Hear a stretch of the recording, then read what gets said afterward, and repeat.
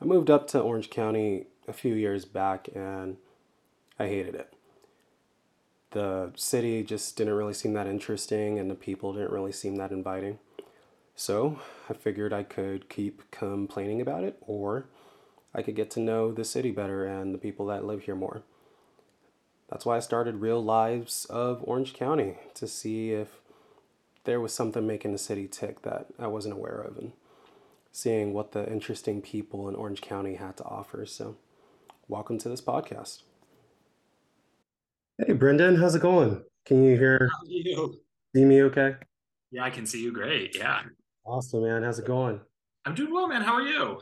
Doing awesome. Sorry for being a couple minutes late. Oh, same. I thought I was going to be late. I was rushing, yeah, from one thing to another. So totally understandable. Yeah, life's a little crazy. I feel like can never just like be chilling, always rushing to like the next thing, but it all works Always. out in the end. How's your Yeah. day going? It's going well, man. How about you? Not too bad. Just worked, got out of the gym, rushed home, and here I am. Hell yeah. Yeah, we'll get some good dinner from the fiance. We Ooh, have this cool. we have this thing where we try to help each other out, where she cooks throughout the week, and then on weekends I have to cook. Uh, Okay. I think I end up doing a disservice because I don't really cook. I usually just go out and be like, "You want Chinese?" You know what helped me is TikTok. Oh, do tell. I just got on the algorithm started feeding me, cooking things and first it was, very esoteric and stuff, but then it started becoming, simpler and simpler. And yeah, so you wouldn't say I've become a good cook by any stretch of the imagination, but have vastly improved. And last week made a pretty killer amatriciana, so a nice Italian dish. So What is that? I'm looking that up. TikTok. I'm looking that up right now. Machi chana. Matriciana, it's rigatoni, guanciale, or guanciale, like pork, and just tomatoes and stuff. It's a pretty simple recipe, but I feel like if I try to make this, it would go on TikTok and it'd probably be popular for all the wrong reasons.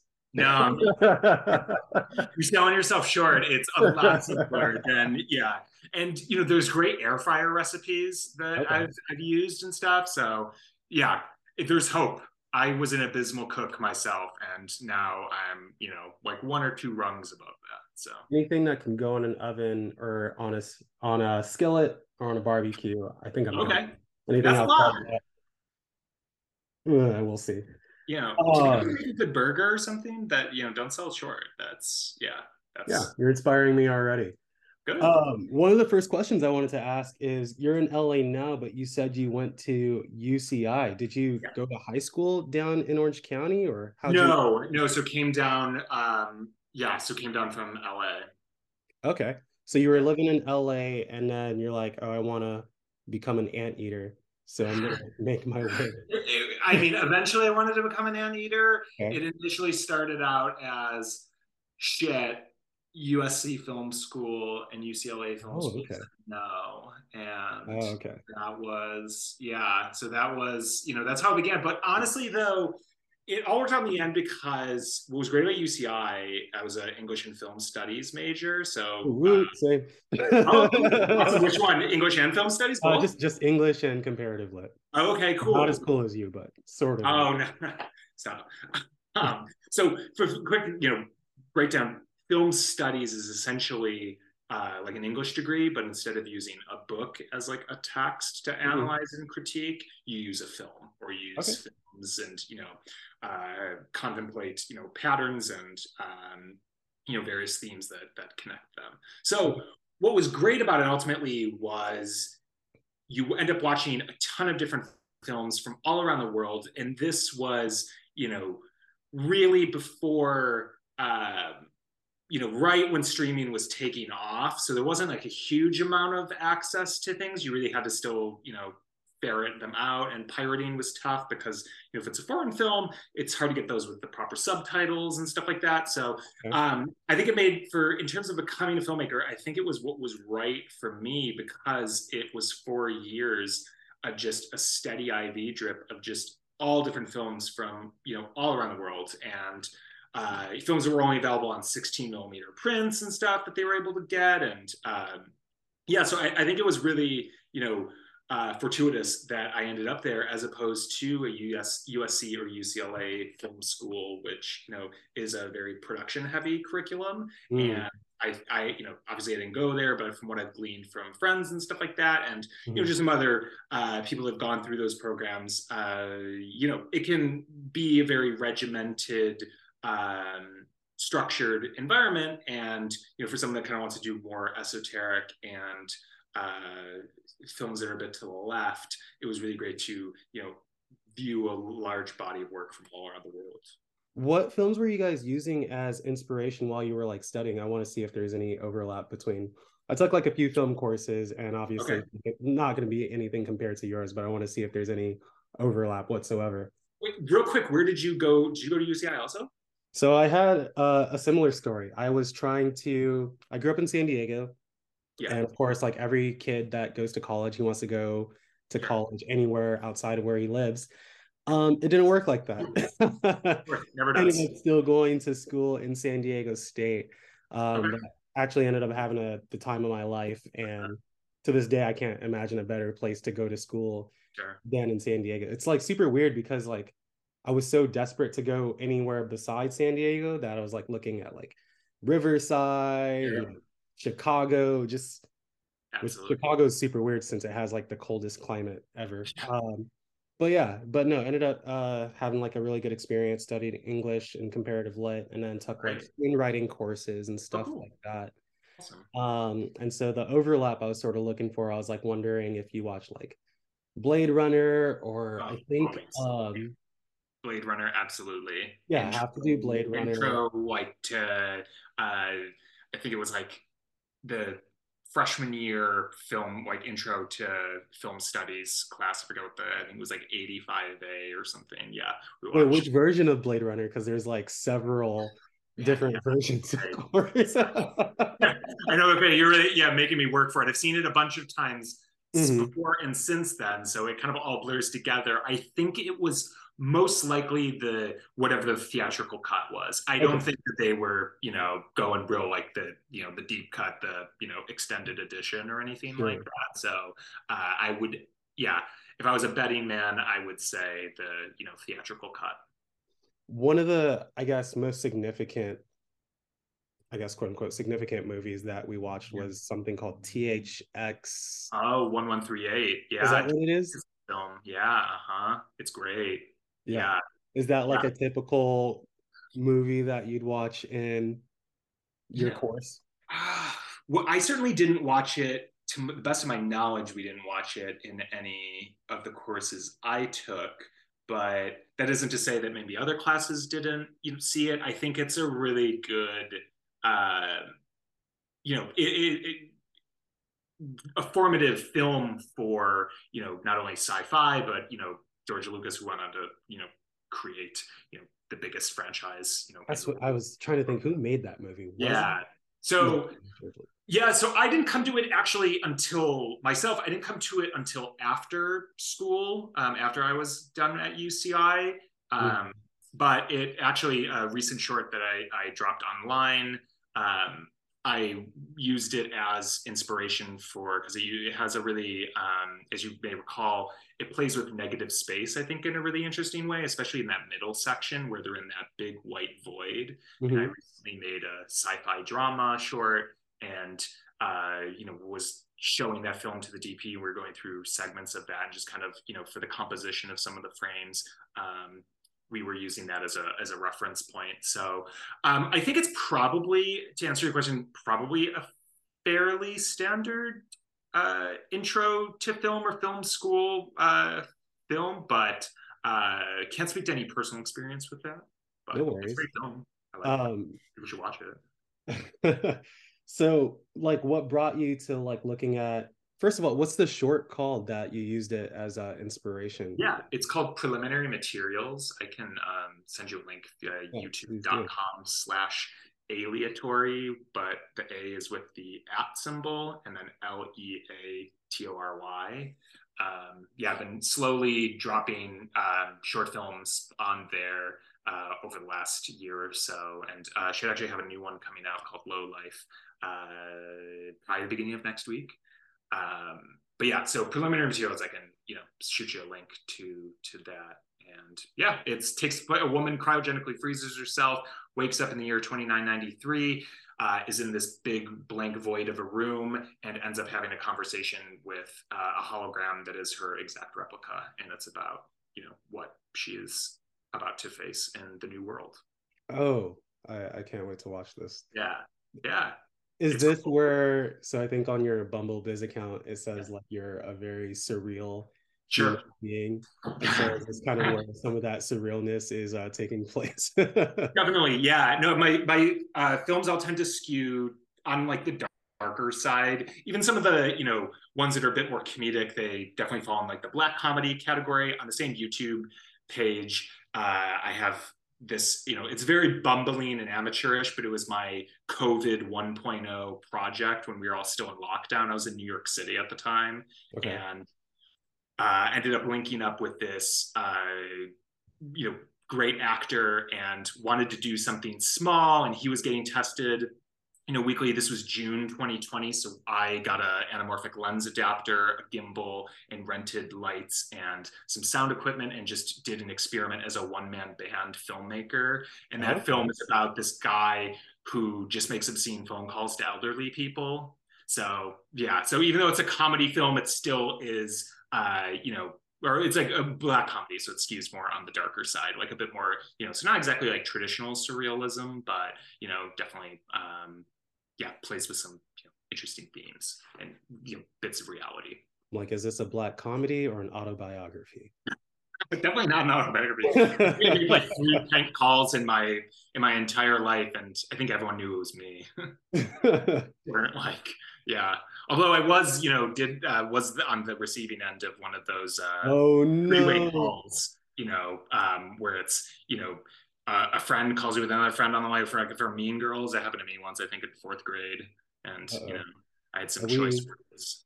are we getting to that age where we're about to have like poop left on our doorstep and then like have like calls sent to us? Hey, is your refrigerator running? Well, you didn't bring the jacket. Like, oh my God, we came up with that, man. Yeah, exactly. Yeah, I know. Yeah, karma. It's a tricky one, but yeah, possibly. I mean, if I'm fortunate enough to continue having a doorstep, then it's okay, I Yeah, guess. who's to say times are getting crazy. Right. How did you get into filmography, directing, and writing? What's the story there? What's the background? Honestly, it's all I've ever wanted to do. Right. I was obsessed with films as a kid. I can, show you real quick. Sure. The I used to in kindergarten. I was obsessed with Jurassic Park and would go dressed as Alan Grant. This isn't Okay. Halloween, but that's me dressed as Alan Grant from Love it. Jurassic Park, just at least once a week.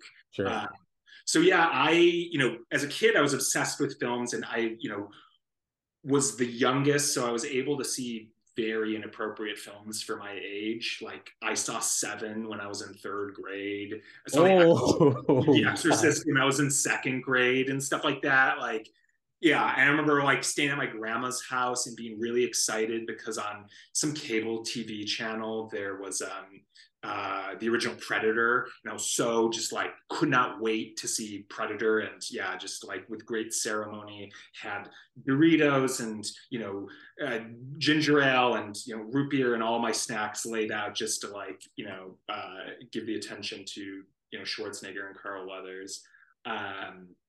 So yeah, so I didn't quite know what a director was, and I kind of would perform all these various bits from films as a little kid. And then when I was about 6, 7, I took the home video camera and started making up mashups of Speed and Jurassic Park with like my Jurassic Park action figure dinosaurs and model train sets and stuff like that. And yeah, it just kind of kept growing, and then got really into skateboarding in middle school, and that between that and music videos, I think that was sort of the beginning of really kind of understanding what like like filmmaking could be in a practical sense, because skate videos are, you know, all on standard def video, or at least they were at the time. You know, it's like all very accessible, and you know there'd be like skits and stuff interlaced between them.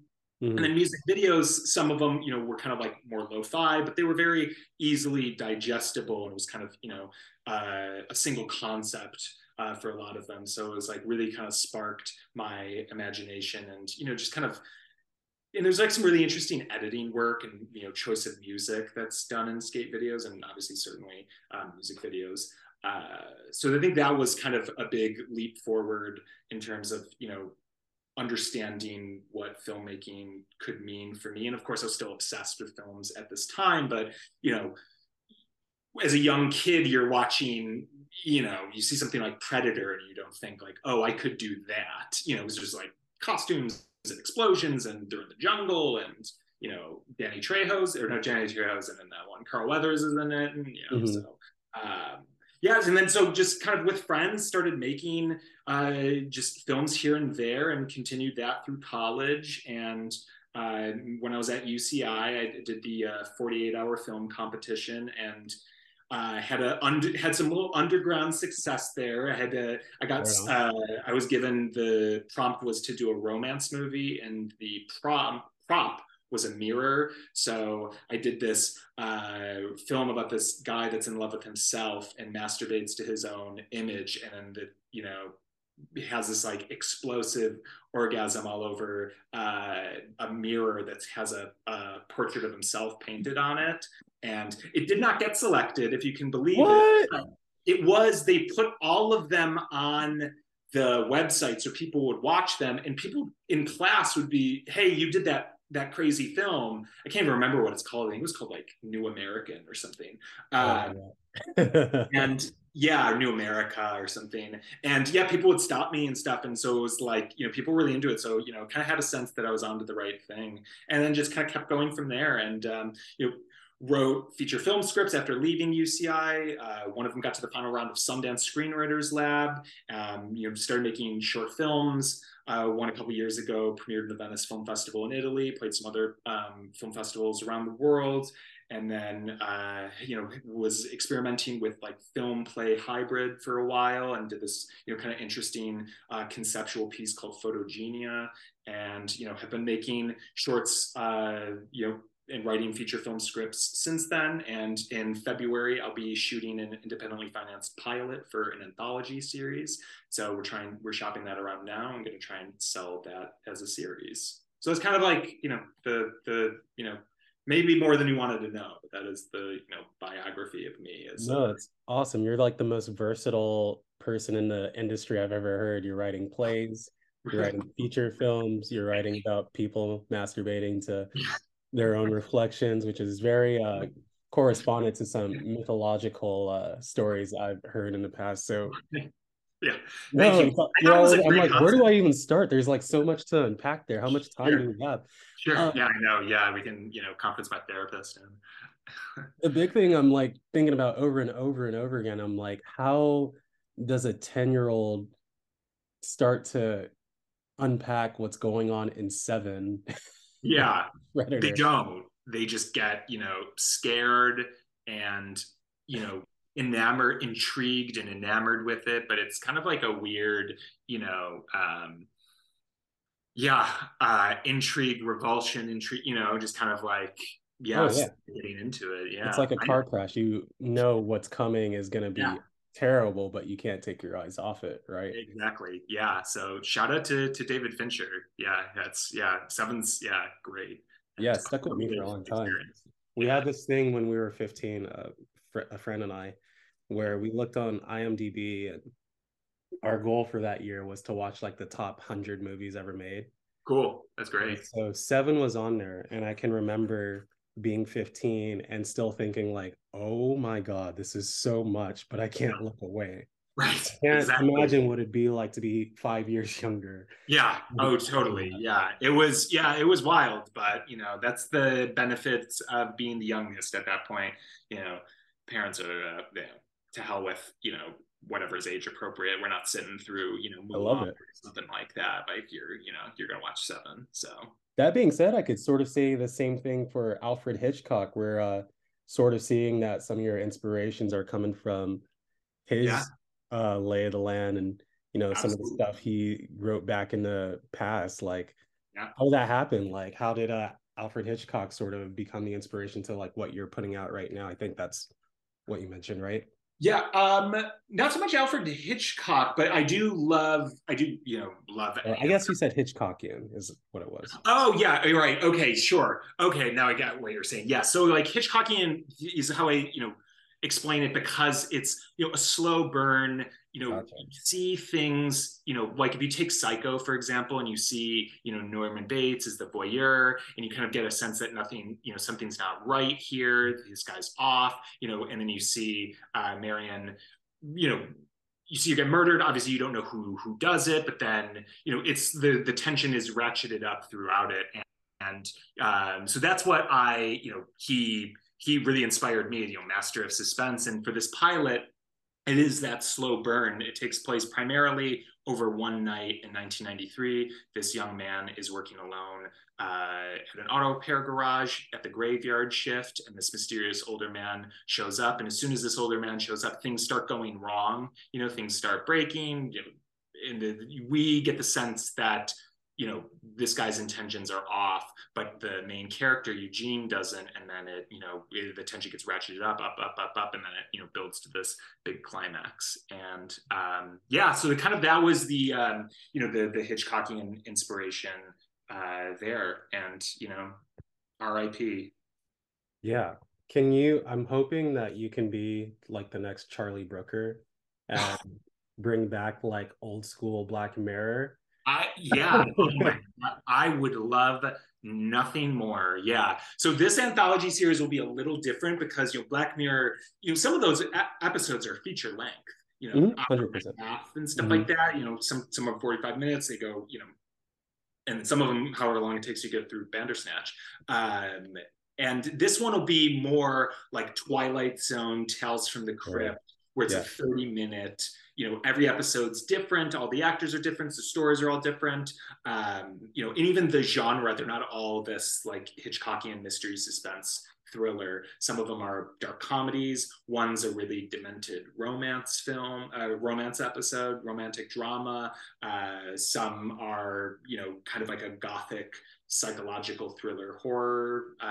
Yeah, so, but all in that like 30 minutes. So I think people really go for it because it's, yeah, it's not really being done, and people love Twilight Zone for that exact reason. You get these really kind of amazing stories in a truncated amount of time. So Yeah, it's that's what we, digestible, it sounds like. exactly, that's what we endeavor to do. So As yeah, I get older, it's one of the things I appreciate more whenever I see like some things longer than yeah, 30 minutes, I start to get a little like, and then the more exactly. amount of time that it is from that, I'm like, there's no way I'm gonna watch it.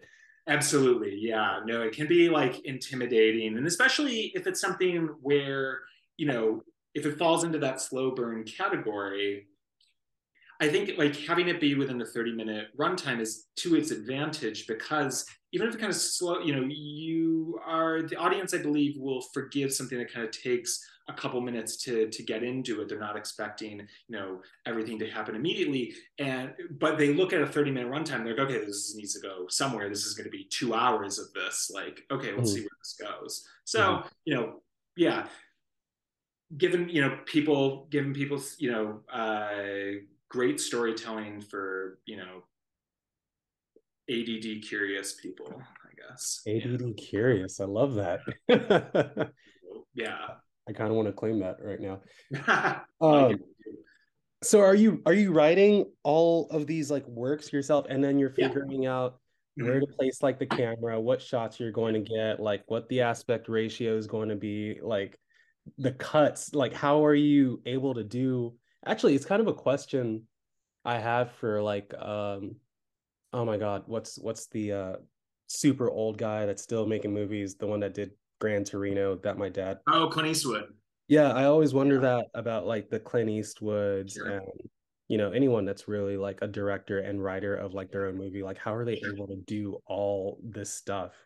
Right. I mean, first off, I will say I don't do all of it. Okay. I don't, I work with amazing collaborators, and that's Sure. part of what I love about film is that it is a collaborative medium. So, what you said about, yes, in the scripts I write, I put in camera angles and sort of camera movements in there, which I've heard from some people is kind of a no-no.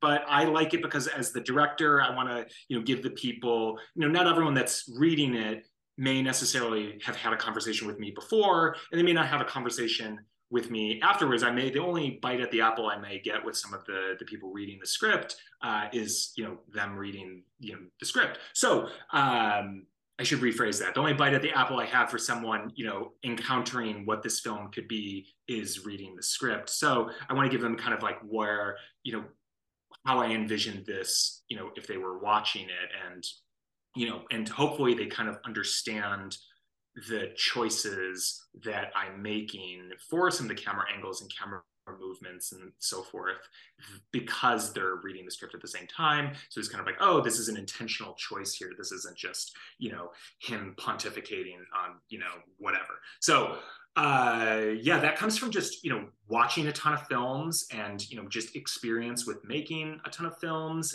and just an appreciation of trying to do something different and really kind of getting into the world of what this film will be like in the writing stage. In terms of the aspect ratio and so forth, some of that comes from this upcoming pilot. I'm insisting we shoot it on anamorphic. I linked up with a great, amazing DP, and he, totally gets it and, is able to run with that. So, but a lot of, some of the decisions on, composition or, lighting and stuff that really falls under the director of photography's purview. Obviously, he runs everything by me and we change it, to match my vision as needed. But, just picking a great collaborator that really understands the script and the material and what ultimately we're aiming to do, and a lot of conversations, and we break down the script scene by scene. And it's like, what is the emotional crux, or what are you trying to convey with this individual scene, and building shots around that. There's a number of shots that I have that I'm stealing from a variety of different sources just because I'm obsessed with them and it really speaks to me and I think it's perfect for it. But anyone can really, kind of pilfer from here and there, but, I want it to come from, really be anchored in the writing and, what I'm ultimately trying to realize with this project and, communicating that and having the DP communicate what I just said back to me and, us, coming to that understanding and then going from there. And it's a similar thing with any collaborator, whether it's the production designer, whether it's the editor, it's really just kind of not only do they, viewing their previous work and saying, you can obviously handle this material, but, do our tastes align? Do we have kind of the same reference points? I've worked with very talented people before, but, if they're really into action films, their sensibilities, are very different than what I tend to make. And, we can be great friends and be great, film friends and talk about films. And I love action films, don't get me wrong. But if that's not what I'm trying to make, it's not a good collaboration. So, just really doing your research and, casting a wide net and not being afraid to turn down someone that maybe they have great credits, but it just for whatever reason it doesn't seem like the partnership on this project will work out. And that isn't to say anyone has failed or anyone isn't is a bad person or anything. It's just the collaboration may not be right in this, and keep in touch, and maybe there's something that works better down the line. So I hope that answers it. I know it can be kind of may have been a scattershot answer. No, it's okay. Have you ever seen It's Always Sunny in Philadelphia? And you may have seen like the meme when he has like the lines pointing like to everywhere, like it's Right. a I have criminal seen book. that. Yeah. It's like, No, it's awesome. I think more information is better than less cool. information. Yeah. Yeah, of course. So getting close to wrapping up, one of the Yeah, biggest sure. questions I want to sort of get out there Yeah. before we go into like what's your next thing that you're going to work on is have you noticed any differences like with film and writing pre-pandemic versus post-pandemic? Like how has the new way of the land reshaped like how you're doing things as far as film, TV, and writing? In terms of what I've am making, or in terms of what I've seen and the mainstream. Making, working with people, just getting your Sure. work out there. Has there been any difference? Um, that's a good question. I mean, there's certainly a difference in just what it's like on a set. You have to do Mm-hmm. testing, and actors are hyper aware and hyper conscious of testing and protocols, because if they get sick, that's they're out of work and they can't uh, it's just they can't get sick. So there's a lot of obviously that, and being mindful, and also just being mindful of people's comfort level, of even if people are uh, you know have tested and stuff like that. Like some people are a bit funny about there being too many people in the room and stuff, so Mm-hmm. you have to disperse some of like your first camera assistant, have a him pulling focus and stuff from in the hallway instead of in the room or something. In terms of getting film out there, I think it's really, I mean, it's certainly different for me, because it kind of, the obscene phone call short I mentioned, that was my first, real foray into doing something specifically for YouTube, and just kind of an experiment in audience building, and kind of like an immediate call and response of putting things out there, and just seeing how it lands with people. So just from personal experience, it was a bit transformative in that way. I mean, obviously, you look at something like Warner Brothers and partnership with HBO Max, and then kind of doing the simultaneous releases on HBO Max of big budget films, and Christopher Nolan's of the world being you could say rightfully upset that it goes to HBO Max much sooner, when he would rather it be a theatrical release. Mm-hmm. So, but in terms of lasting impacts outside of testing and COVID protocol on set, and just kind of people being more mindful of that, and like craft services is different. Like there's not as much like food that people, it's very individually portioned out now. Mm-hmm. I mean, I go to the movies, the theater all the time, and it's very regularly packed. I saw Decision to Leave last night at an AMC, and very packed. Obviously Top Gun doing huge numbers. That theater was packed when I saw it. So, everyone I think likes to, prognosticate that, it's the death of film and streaming has completely replaced it. And I mean, maybe I just run in very theater experience focused circles, but I mean, it's not dead yet, and long may it wave. I want to pick that apart later, but Yeah, running out part of two. time. Yeah, we Just can be like talk. streaming versus going to the theater and stuff like that. Yeah. But that'll Yeah. be I for a mean, there's a later. place for all of it, and I've certainly seen my share of amazing films I would not have seen in the theater. Mm. Like tons of Criterion films I've seen, at home on theater, obscure stuff, just random stuff you put on, and even, just amazing stuff that I find on streaming services randomly. So it's not to, cast aspersions on it. It's great, but, there's no replacing the theater experience. Feel like some of the most significant film experiences I've had have been on.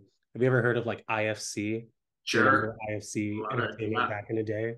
absolutely. Yes, absolutely. I would so I had like a completely different experience growing up where my parents didn't want us to watch anything. So like Oh, okay. they would like password protect the TV and Oh, everything. wow. Okay. But super late at night, I would like sneak downstairs and then I Yeah. knew the password and I would go Okay. on IFC television and Awesome. just watch like the craziest thing Cool. for a 12-year Yeah. old. So Yeah. Oh, that's amazing. I love it. I, you know, I think it finds you, whatever way it can, like if it's, yeah, because I think if you seek it, there you will, figure it out. So, right on. yeah. So as we're wrapping up, Yeah. want to just talk a little about what's the biggest thing you have on the horizon? Mind you, Yeah, this pilot that I'm shooting in February, Alliatory. So we're in the process of shopping it around, have some pitches coming up with some studios and network streaming services and stuff like that. So hopefully that goes well. But the reason we're shooting it independently is just to have something that people can watch and really, digest and understand what the vision for this series is by watching it, as opposed to reading, a number of scripts and kind of having to, look at the pitch deck and hear me talk about it. They can really, watch 30 minutes of this and get a great understanding of where the rest of the episodes will go. So that's definitely the biggest project. Also working on, have some feature scripts out there in various stages of development. And once I'm done, wrapped up with this project, this pilot, I'm going to finish up this feature script that I've been writing for a minute now, and hopefully get that out there. So hopefully that'll be coming to screen at some point. But yeah, so those, biggest one though, pilot. You're really making me want to get back into writing. Should. Absolutely. I want Yeah. to get back to writing comedies as well. Yeah. Oh, awesome. That's amazing. You should be doing them. I mean, you should be writing them and you should be shooting them and putting them out there. I mean, the world needs more black comedies. It's yeah.